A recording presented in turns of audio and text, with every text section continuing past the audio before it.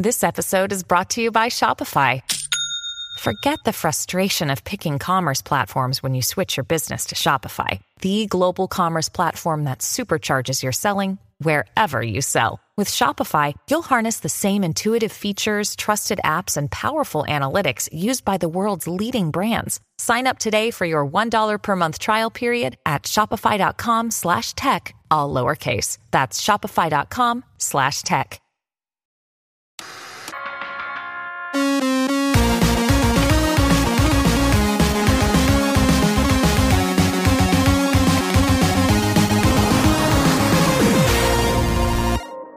Hey everybody, welcome to this week's podcast. Just a reminder that the lockdown giveaways are over, but I'm definitely going to be doing some kind of giveaway again in the future. I really enjoyed doing those. I just want to try to reach as many people as possible so no one feels left out. I had a ton of people message me saying they never got notifications of the videos, they didn't realize until it was too late, and I feel really awful about that because there's nothing I can do about YouTube being broken, but that stinks. I wish everybody who wanted to participate could have participated. So I got a couple ideas. I'm always listening to suggestions, so fire away if you have any good ideas, but I'll hopefully get back to doing some kind of giveaway on a, maybe not a regular basis, but as often as I can, as soon as I figure out a better way to do it. But anyway, for this week, let's just jump right into the news. Bitmap Bureau just announced that the Dreamcast version of Xenocrisis is now available for purchase. You could get for about $35 the full CD with manual, or for just about $17, $18 you can get just the digital download of it if you want to burn your own copy or use it with an optical drive emulator. And I'm always a huge fan of being able to purchase something digital only, because in almost every case, I would want the physical media. I just don't have the space for it, and this is a game I would really like to play.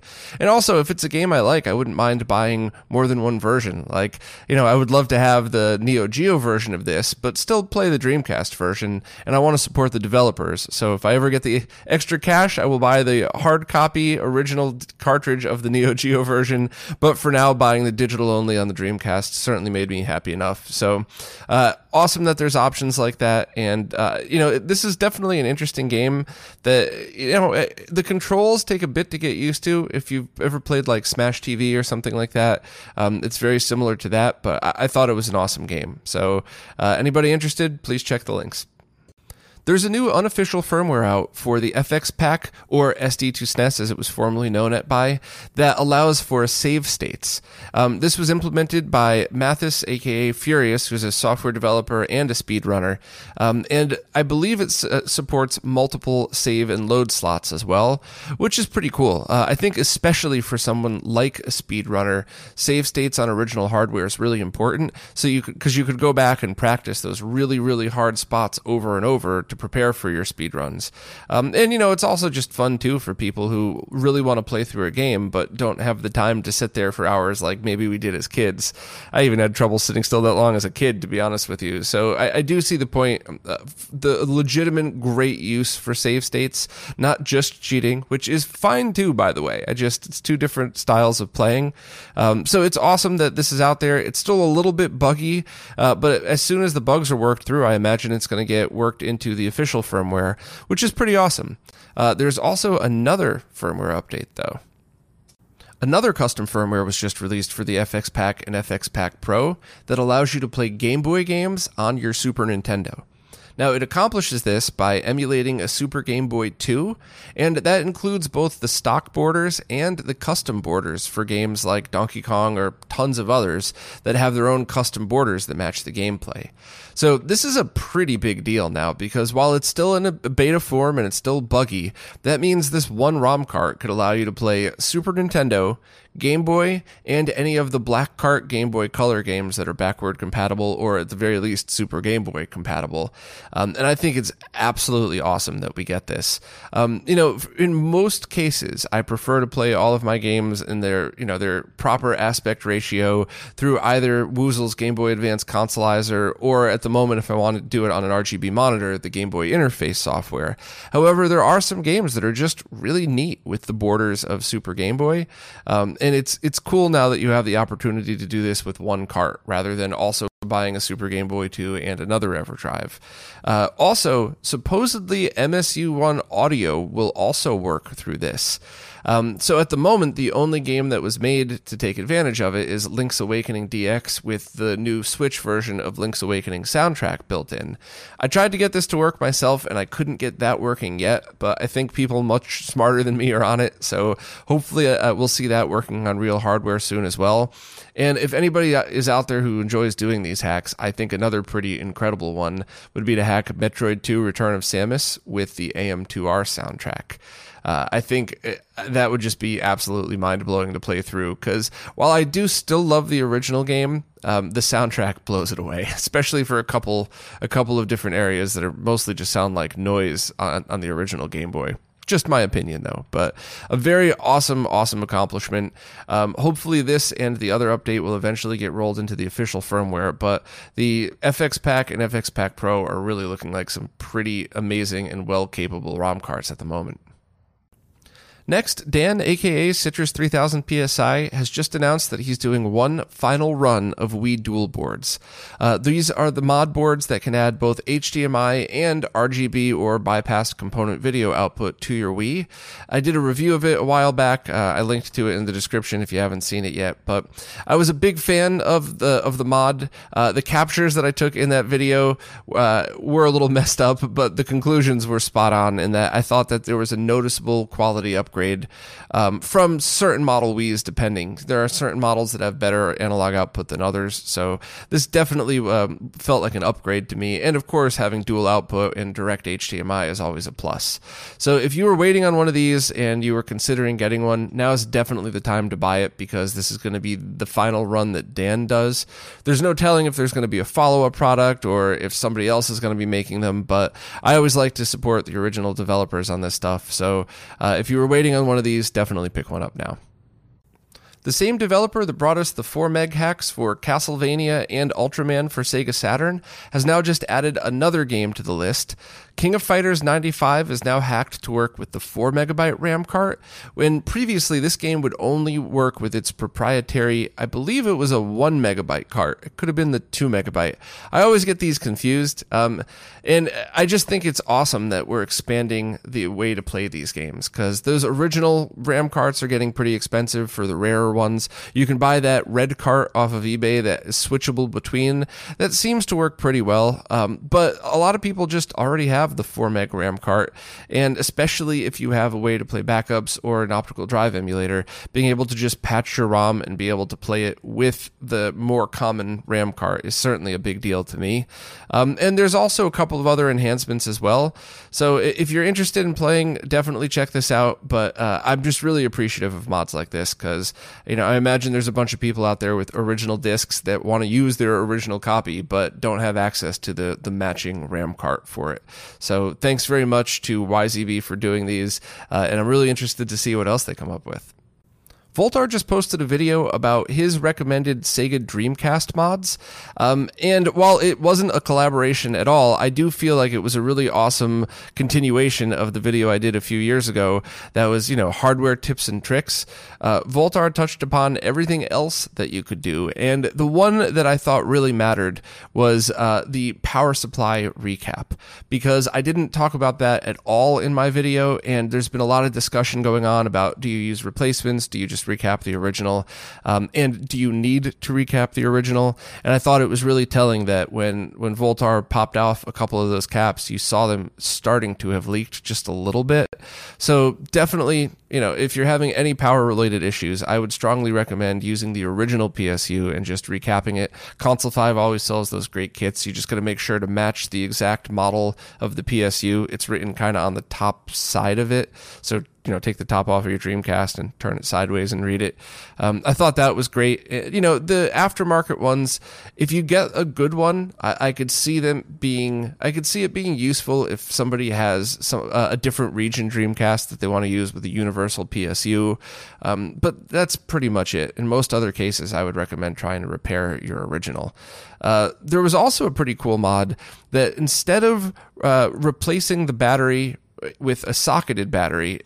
Zach replaced it with a standard CR non-rechargeable battery. So both of our videos show that, and recommend that you replace the battery that's soldered in with a socket, so you could just pop a new battery in anytime it goes dead.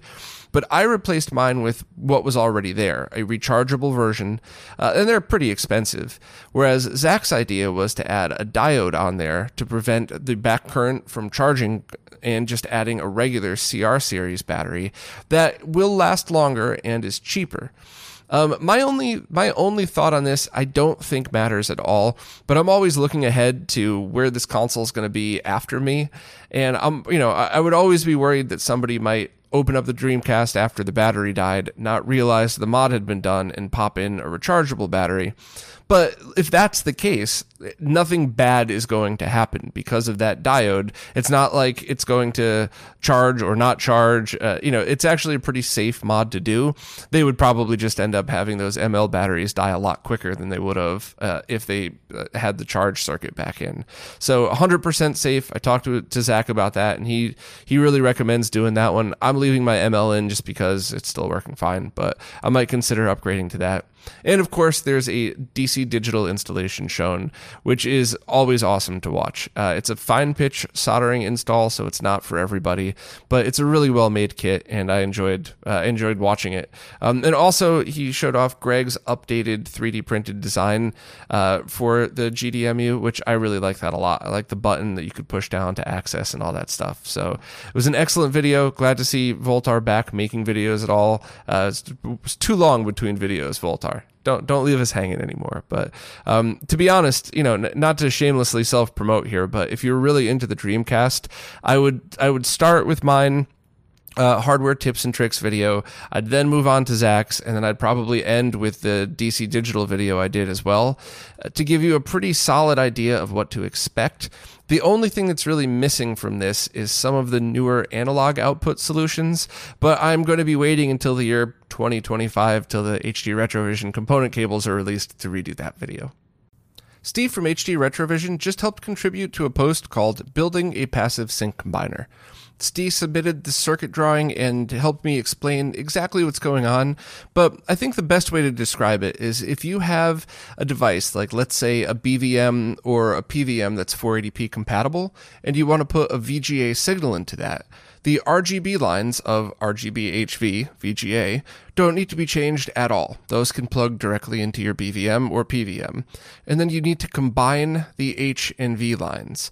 And I've seen people just use a Y cable or plug it both into the in and out at the same time.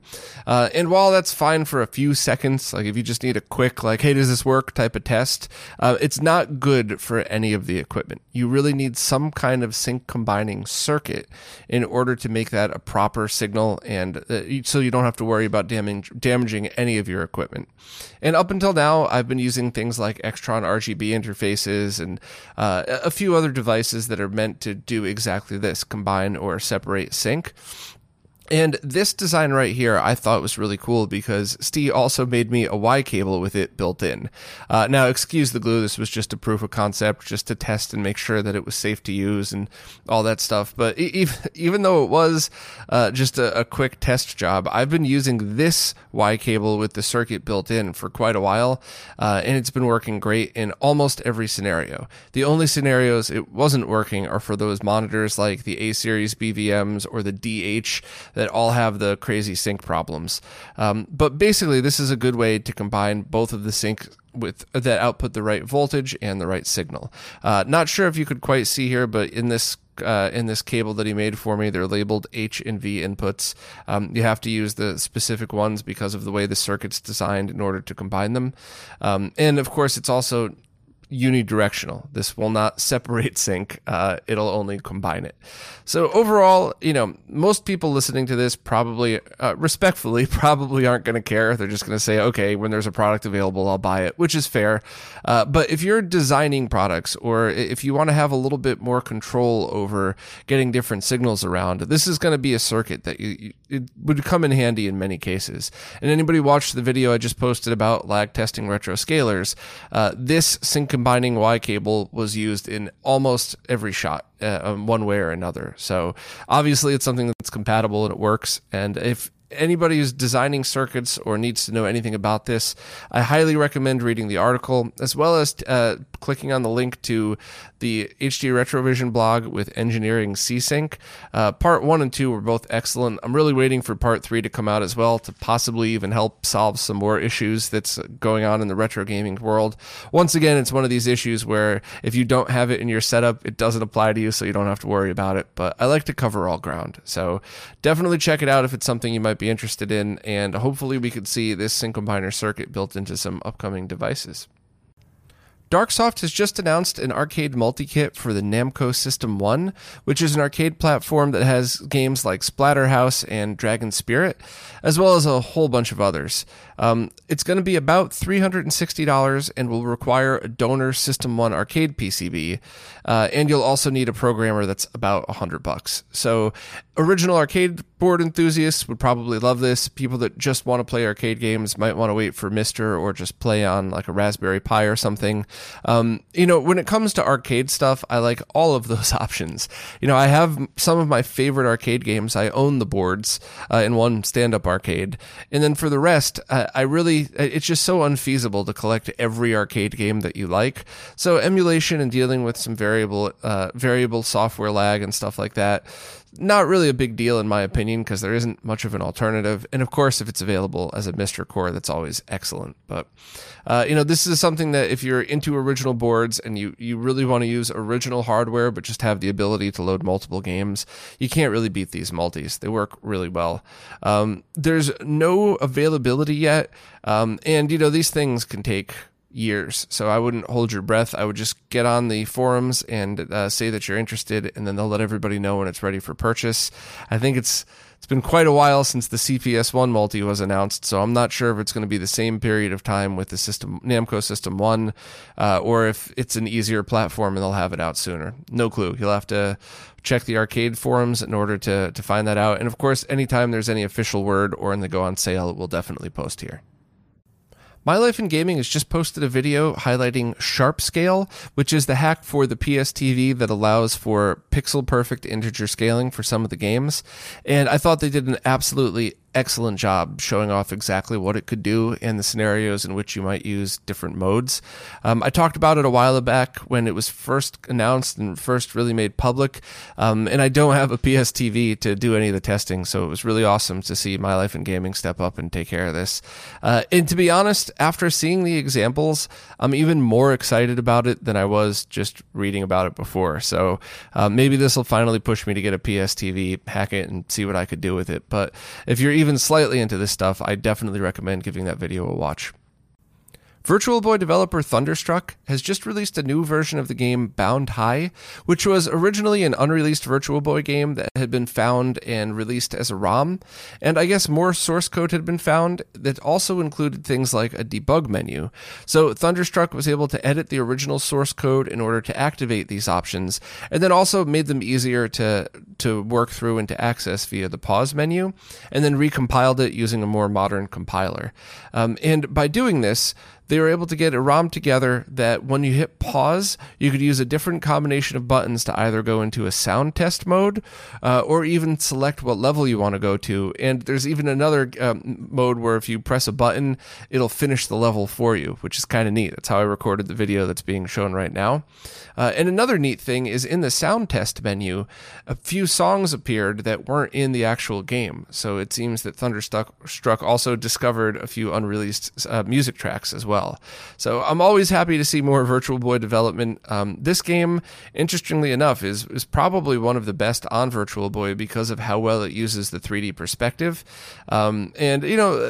It's kind of neat just to you're a ball jumping on top, trying to pop bubbles type of. It's probably the best way to describe it for anybody that's not watching. So thanks very much to Thunderstruck for releasing all this stuff. And I'm certainly looking forward to trying it out on the new upcoming HyperFlash 32. And speaking of the HyperFlash 32, the designer Kevin Mellett has just posted a video showing this thing in action, and it absolutely lives up to the hype. how it works is you add your micro SD card to the top, and then you power it with any USB power. So you don't have to be plugged into a PC. Any kind of USB power will work. And then you hit the menu button on back, which is a capacitive touch button that allows you to load up the menu and select your game. Now, the games are listed just as single lines, so it's pretty quick to scroll through. It's an e-ink screen that you're looking at, so it's not going to be as fast as a normal LCD, but certainly fast enough to select a game. And then once you select it, it loads the game into Flash, which doesn't take too long at all. But then the really cool thing, and what I always thought was super impressive, is that after it loads, you get whatever game that's loaded as a thumbnail on the e-ink screen. And then you could just unplug the power from it, and that graphic will persist until the next time you change the game. So I think that's the coolest feature. Then you obviously just use it like a normal game. You never have to wonder what was the last game flashed. You can see it right there. And I just think that's one of those really creative features that I would love to see ROM carts that replace the label with a color e-ink screen, and every time you load up the game, you end up just getting whatever the label for the game you loaded is. I'd love to see that on every ROM cart because I'm a silly nerd like that and I enjoy these things. So as far as availability goes, everything is on schedule as last time. Review prototype units are probably going to go out in about a month, with about 2 months after that, them hitting the public. I think Kevin had found a few minor things with the prototypes, and then he's going to be putting in the large order. So very smart to do a small prototype order first. You don't want to order a large run of something just to find out there was a tiny mistake that you have to manually correct on each one. But it's looking like it's fall for people to be able to buy this thing. And I can't wait to get my hands on it, but just based on this video alone, it looks like something I'm really going to enjoy. Most of Tim Worthington's 2020 product lineup is now available. A while back, Ronnie made a post detailing each of the things that Tim is releasing, and now all but one are available for purchase. The SCART to ARC30, which is a SCART to JAMA adapter, is available for $60. The JAMA Prog, which is the adapter that converts various controller boards to the JAMA arcade standard, that's $27. The SCART Mux is a 4-in, 2-out SCART switch for $87, and that one is a little weird because it outputs via an 8-pin mini-DIN connector. So if you have 4 consoles and a FrameMeister, that's a pretty perfect way to use it. If not, you're going to have to buy, rather than buy like SCART to BNC, you would have to buy 8-pin mini-DIN to BNC or 8-pin mini-DIN to SCART in order to get that out on your displays. And last is the SUPAT, which is like a Supergun, but only handles the audio and video side of things. However, it's designed to ensure that safe voltages are always sent from arcade boards to SCART devices, so without any kind of spikes or anything like that. And that's $53. And these are all USD. Tim lists them in Australian dollars, so if you go check out his site, don't think I'm lying to you about the price or anything like that. And the only thing at the moment that's not available was the SCART to VGA or VGA to SCART adapter. And Tim said it just needs some tweaks, and he should be getting that out probably by the end of the year. So if you've been waiting on any of these products, now's the time to buy them. And if you aren't 100% sure what they are, please check out Ronnie's post, which details all of them. Some original documents were found for the Yamaha YM2612 sound chip, which was used in the Mega Drive Genesis 1 as well as the FM Towns computer series and Sega's System 32 arcade machines. And the documents include development software, some of the source code, and original manuals. So it's pretty interesting, both the story on how they found all this and what it could be used for, because with all the reverse engineering people have done in the past few years, and especially most recently with the Mr. Project, I think any extra info about these chips that are being reverse engineered is pretty impressive. Now, over the years, people have actually found errors in the original manuals of things, not necessarily this one, but just tech in general, and reverse engineering has found the real answers to some of these. So as people dig through these documents, it's going to be pretty interesting to see how close we all got to the FPGA implementations of this, if the community found stuff that was or wasn't in the original documentation. I just think it's a pretty cool nerdy story that most of us might enjoy, and I'm really interested to seeing if this could make for slightly more accurate FM or YM2612 FPGA implementations. But either way, it's neat that this stuff's getting stumbled across. And if you're interested in stories like this, check out the link. A guide was just posted that shows how to upgrade the Sega Dreamcast's RAM from 16 to 32 megabytes. There's also BIOSes available that allow this RAM to be utilized, but at the moment, it's only for homebrew and emulation, not any retail games.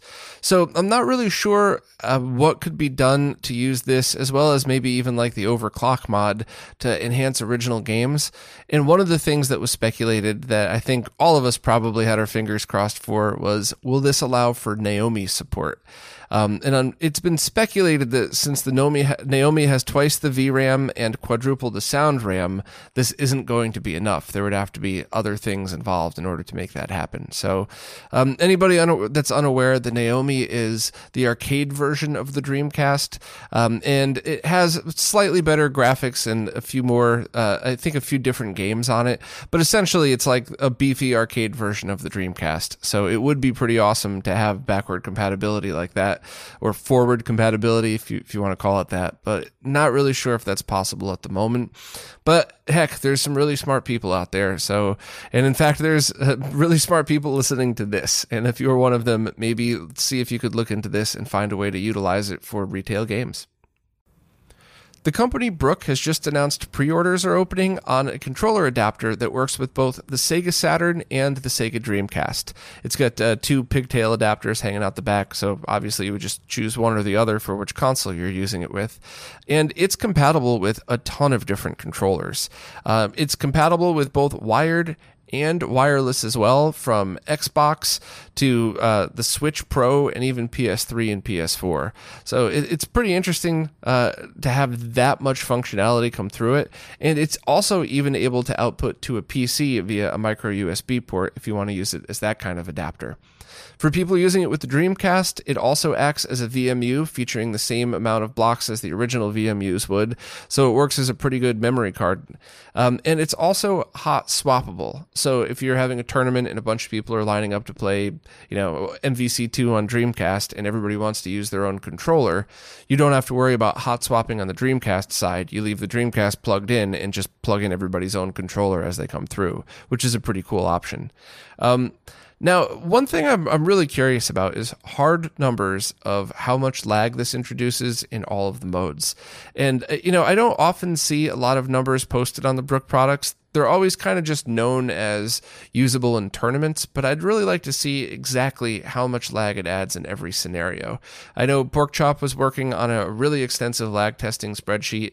I'll do a video on that soon, but I really want to dig deep into that because I think that would be pretty interesting, and I want to make sure to spend as much time as that deserves. So maybe we could add this product to it if it comes out in time, just to give some more...